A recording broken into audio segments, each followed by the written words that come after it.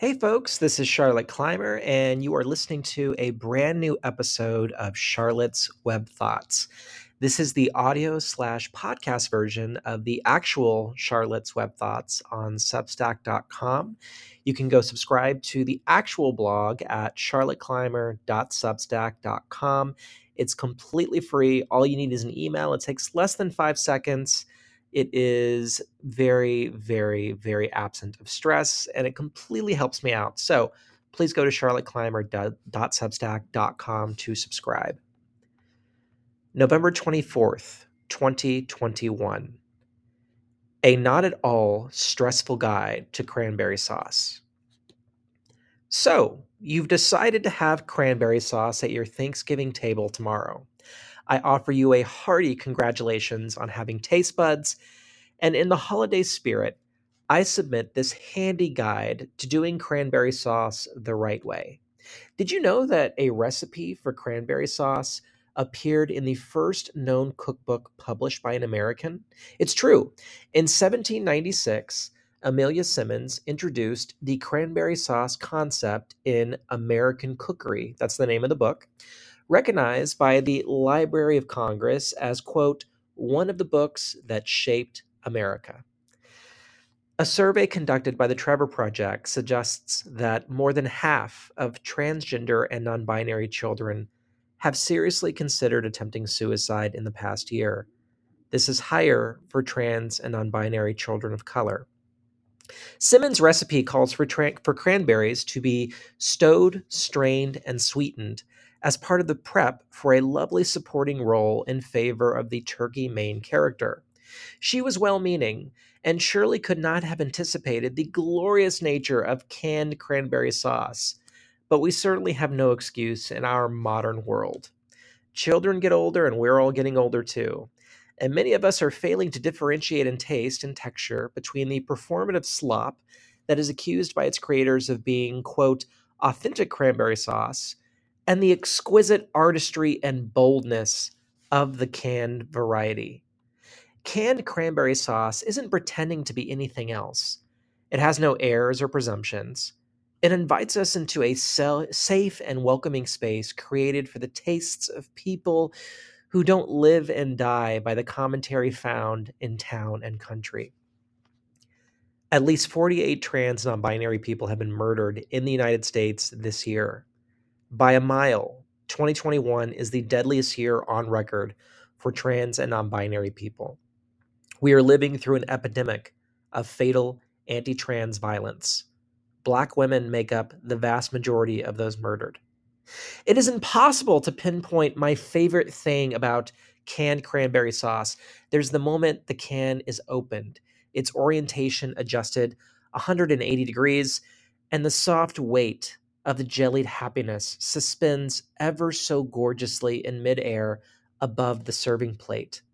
It's all in the wrist now, and although you could be aggressive if you wanted, it's so much more lovely to softly flick your carpal bones and observe in quiet delight as the can shaped cranberry glides out, perhaps with a pleasing and muffled pop, onto the serving dish.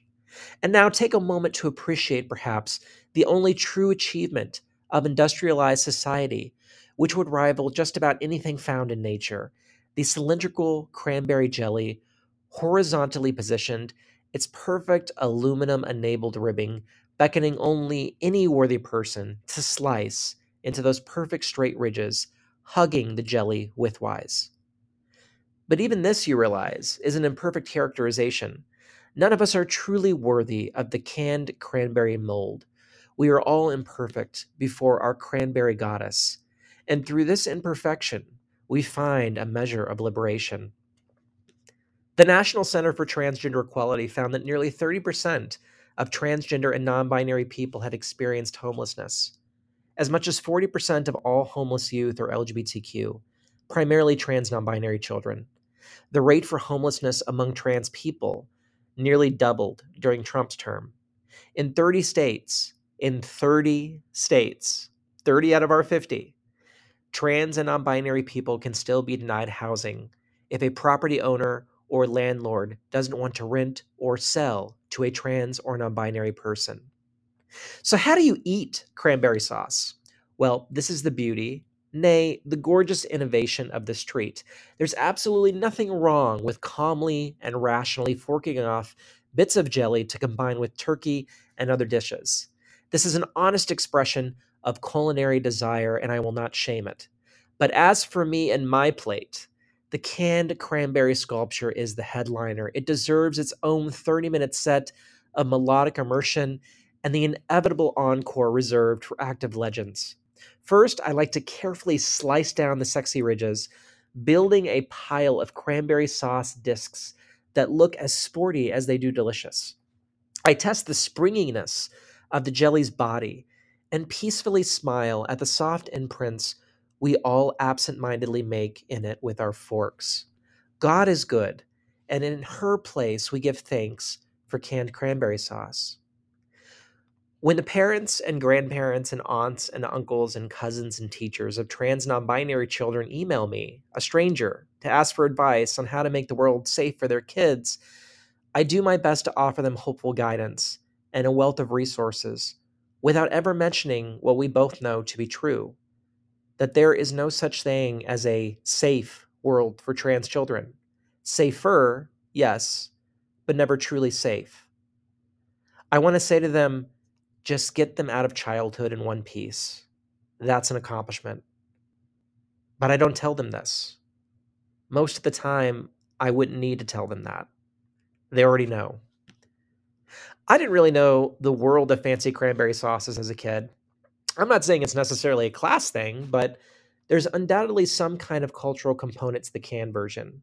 Call it a regional thing, call it a class thing, whatever. The point is that tasting it feels like tasting home, even for those of us who never really had a home. So, my dear friends, regardless of how you eat your cranberry sauce, and at what table, and with what folks, and however you celebrate tomorrow's holiday, Thanksgiving, I hope that it's still a peaceful and restful and loving experience for you. And if I may, I hope you'll spare a few thoughts for those who don't have a table, much less the privilege of being alive to sit at one.